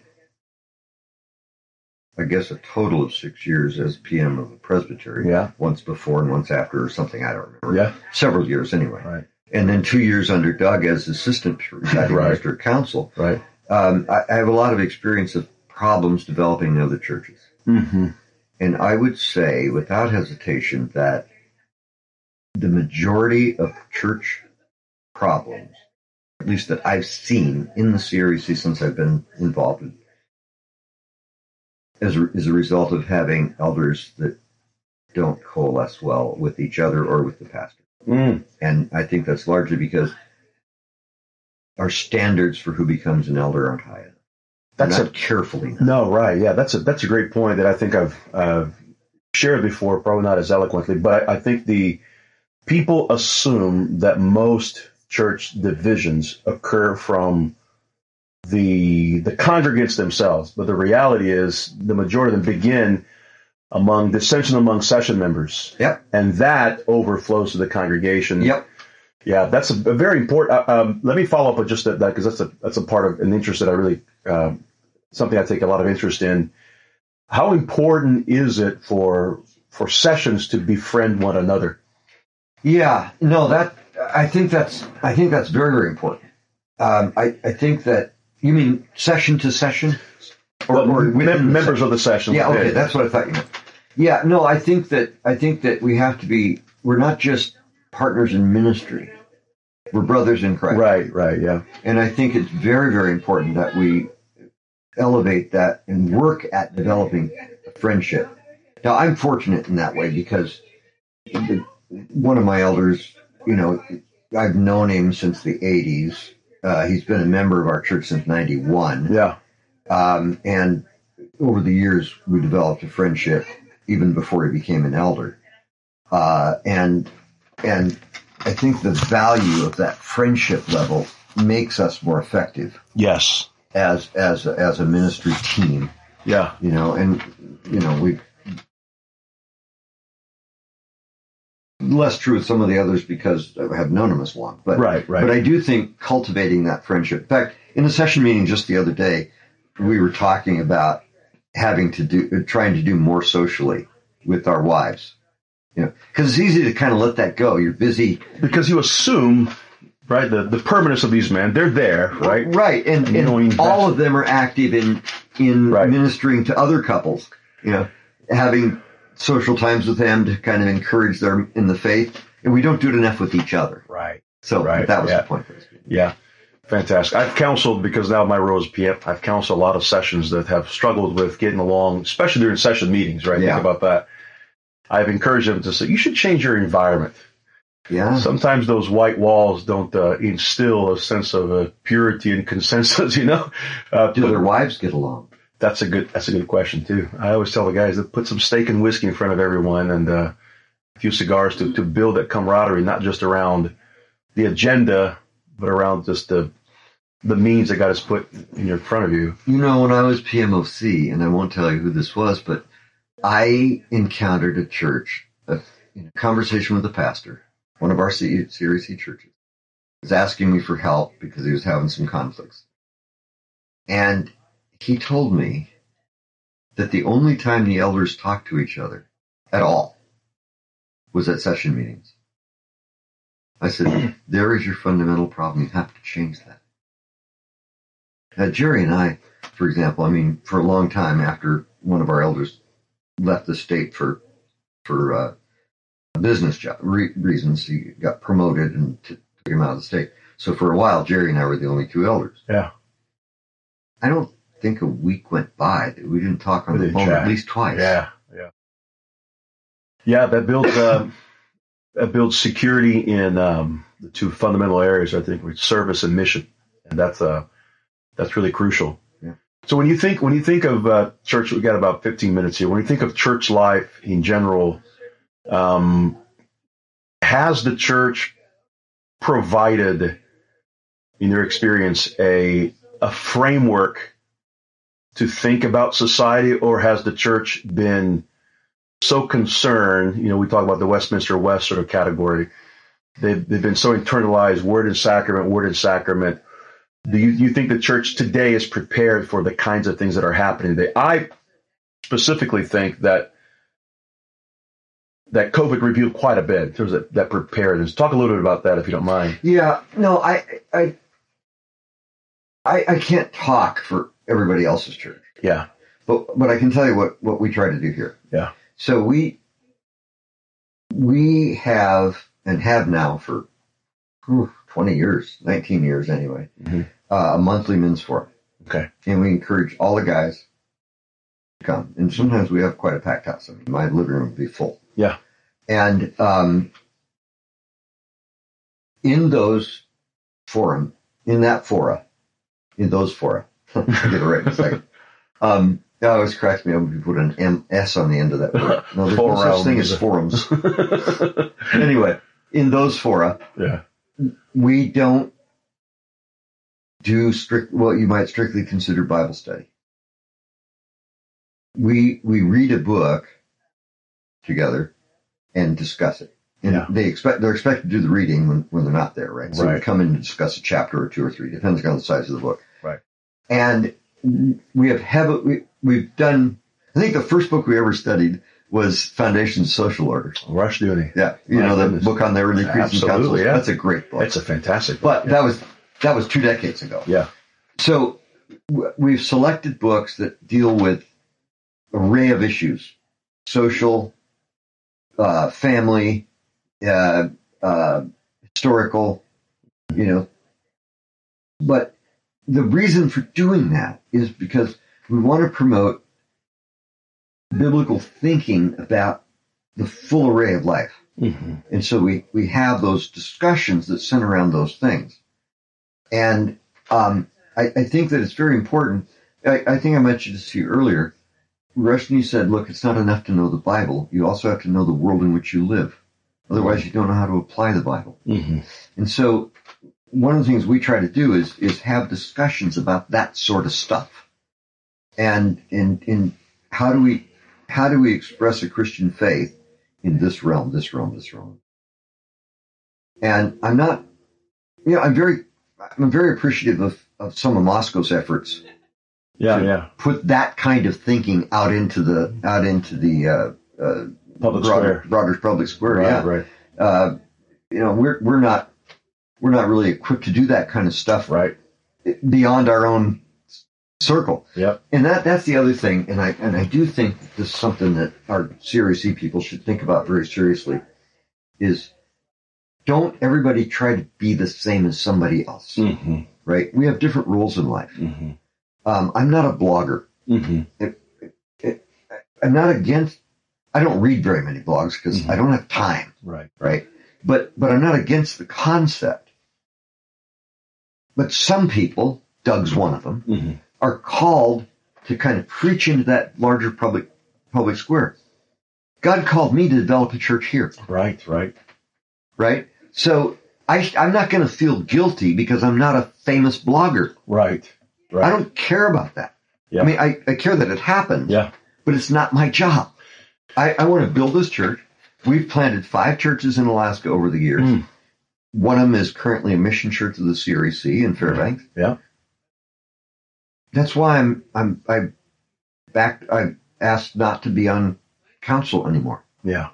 I mean, I'm 73. Yeah. Maybe I got 7-8 years of ministry left. It's all going to get poured into this place. Right. There's a sense in which that you have your season. There's a season for everything. There's a sense in which you have your season to pour into the public life as a figure, but then there's a season where you must pour into the local life as a figure. And so I think that plays also to the conversation we're having earlier about the emphases that we have in the CREC, which we have for lack of a better term, we have a familial emphasis, we have a church emphasis, and we have let's just say, not a status, but a state emphasis. Civil, exactly. What's the common good, right? Romans 13:4. Yeah. And none of us would sit here and say, if I were to sort of define myself, much more likely in the Jordanian light heart side. Part of that is because of my personal interaction with these men and geography, right? There's next door to me. Yeah. And but none of us would say, we have a very low view of the family because we're church, or we have a low view of the church, right? Or we think the state should play no role, the civil sphere should play no role in shaping, structures and laws and things like that. But God has given certain people a desire to push certain ideas rather than others, right? Mm-hmm. We can't do everything. When we try to do everything, we do nothing at all, as Richard Pratt used to tell me. Yeah. And so when you have what you say is really interesting because you're saying you had a season where this was fundamental to your DNA as a man, mm-hmm. but now you want to shape your legacy is to shape your community here. Yeah. Which means that in some ways, which I think is how pastorates should be shaped, but we should all be happy generalists in this sense. Which is why I'm fascinated to talk to you because you've had such an incredible life in the political sphere. You saw what that was like. And some people become so cynical that they never want to touch that world again. Yeah. How the heck did you escape that temptation? Yeah, that's really interesting because you're right. I mean, if you let it will wear you down. Yeah. The pace on Capitol Hill. Here's what's interesting. I believe at the time I was the only chief of staff in the United States Senate. Remember, there's only 100 of them at the time. Right. I don't think there were any others that didn't have a Doctor of Laws degree. Okay. People get law degrees with the sole purpose of becoming staff on Capitol Hill. And I'll tell you what, it leans to the left. Even in the Republican offices, they lean to the left. So anyway, yes, it will wear you down, but we have a duty mm-hmm. to be involved in places where God puts us and to recognize that the church has something to say to the culture. Mm. And that means he also has something to say to lawmakers. But how did you ask how I escaped? Well, it was pretty simple, actually. My whole purpose in ever becoming bivocational was to make it possible for me to continue to minister in the church. So that was from the beginning, that was kind of the way you thought about that. Oh, yeah. I mean, look, I was financially independent. Is that what you're talking about? Well, I wouldn't say financially independent. I mean, church I still rely to some extent on my income. But did you want to be financially independent in that world so you could? Well, yeah. So let me back up. The first 7 years I was at this church, I was full-time pastor. Yes. Then it became, I had 4 teenagers. I'd been there 7 years and I hadn't got a raise. Yeah. And then the church had dwindled because of the big conflict. Right. And then we also went through a recession at that time. Alaska lost a large percentage of its population. Well, probably 4 or 5% of its population because we had a terrible recession in the late 80s. Yeah. Okay. So it got to the place where I had to do something. So I started a consulting service. So I operated out of my library, doing technical writing and contributing to magazines and so forth. Yeah.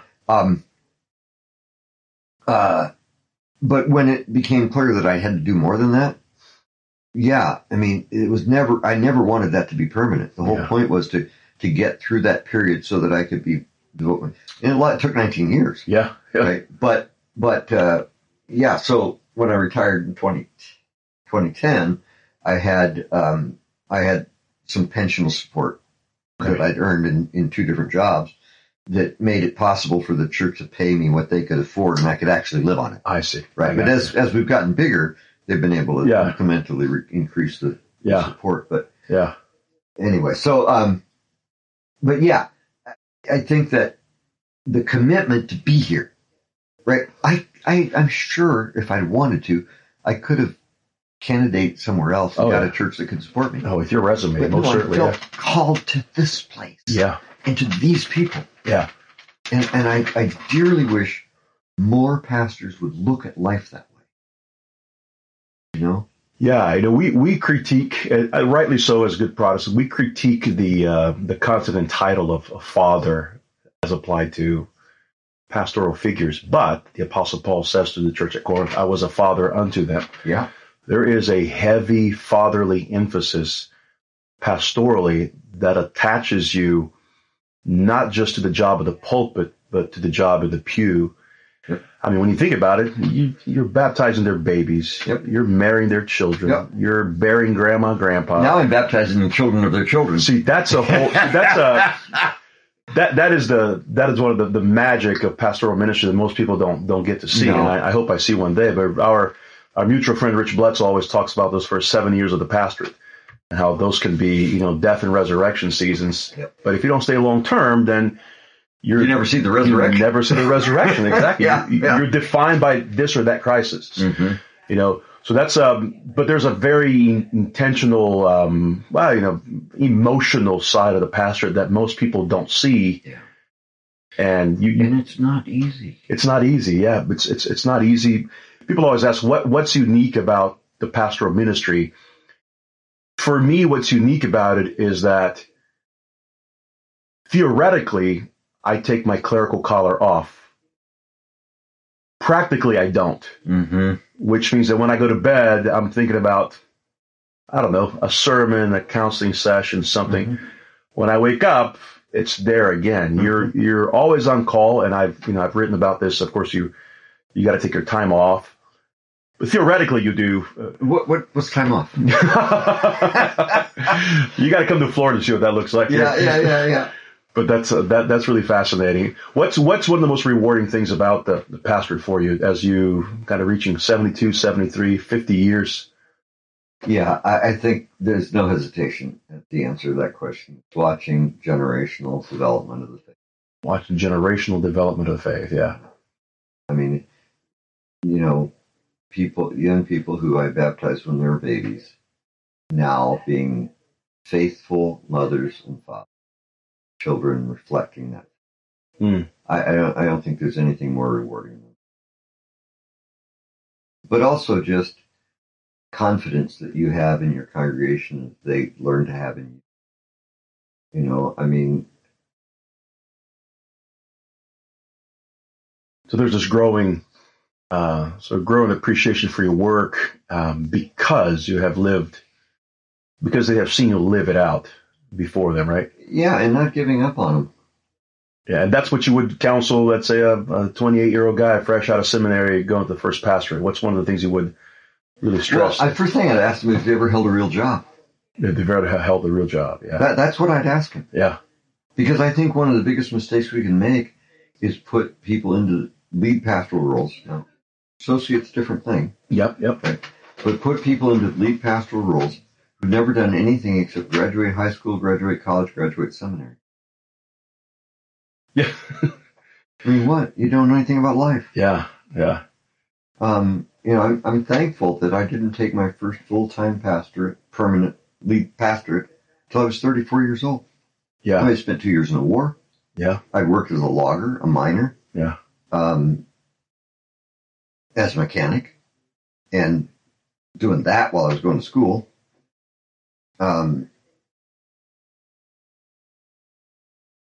Those experiences change who you are.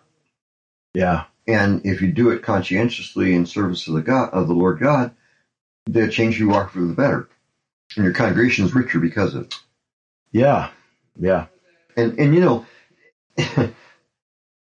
one quick story. Yeah, please. I served as an interim pastor in a little church years ago. And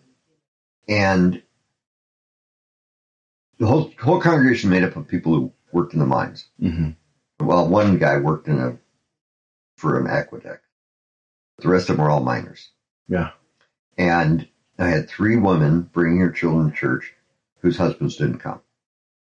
So I reached out to those husbands. And one of them, they were all friendly, but 2 of them were really clear they didn't want to. One guy was a truck driver at the mine, and he had a Jeep passion. Mm-hmm. So I would go over to his house in the evening and help him work on his CJ5. And we'd talk about the faith. And pretty soon he's asking me pretty pointed questions. Because his wife went to church, took the boys. He never went. Yeah. After about a month of that, he shows up at church one Sunday with his wife and kids. And a day or 2 later, we're having a conversation, and he tells me that he placed his faith in Christ. Oh, wow. Now, 30 years later, I'm up here. And I get a call from his wife, Sandy. She said, took us a while to track you down, but we wanted to call and tell you that we're still members of our church, and both of our boys are married, and they and their families are in the faith. No kidding. Yeah. Wow. I mean, that's the kind of stuff that just makes your heart glow. Well, they're the sort of the encouraging notes you keep on your desk in times of discouragement. You have these embodied stories as a way of... Yeah, but the reason I told you that story is because that truck driver is not going to be reached by my preaching. Yep. He's going to be reached by the fact that I went out and spent time helping him fix his Jeep. Yeah. And guys that have nothing but academic background aren't going to be able to do that. People assume that the academy is Narnia, but the academy is the wardrobe. You spend a long time. It's the wood between the worlds. It's the wood between the. Well, there you go. That's good. Yeah, and you got to get to it in order to see the put all that into fruit and productivity. Put on the ring and jump in the pool. Put on the ring, jump in the pool. Yeah, that's fantastic. Jack Phelps, we're reaching the 2-hour mark. That's a perfect. I suspect we've only covered a little mini version of the entirety of your life. You are by far one of the most fascinating men I've met. You're very kind. Thank you for hosting us. And as we're doing this interview, I'm looking outside, and there's snow surrounding your property here. It's a beautiful blue sky behind it. Blue sky behind it. It is picturesque. Speaking of Narnia, that's where we are right now. God bless you. Thank you.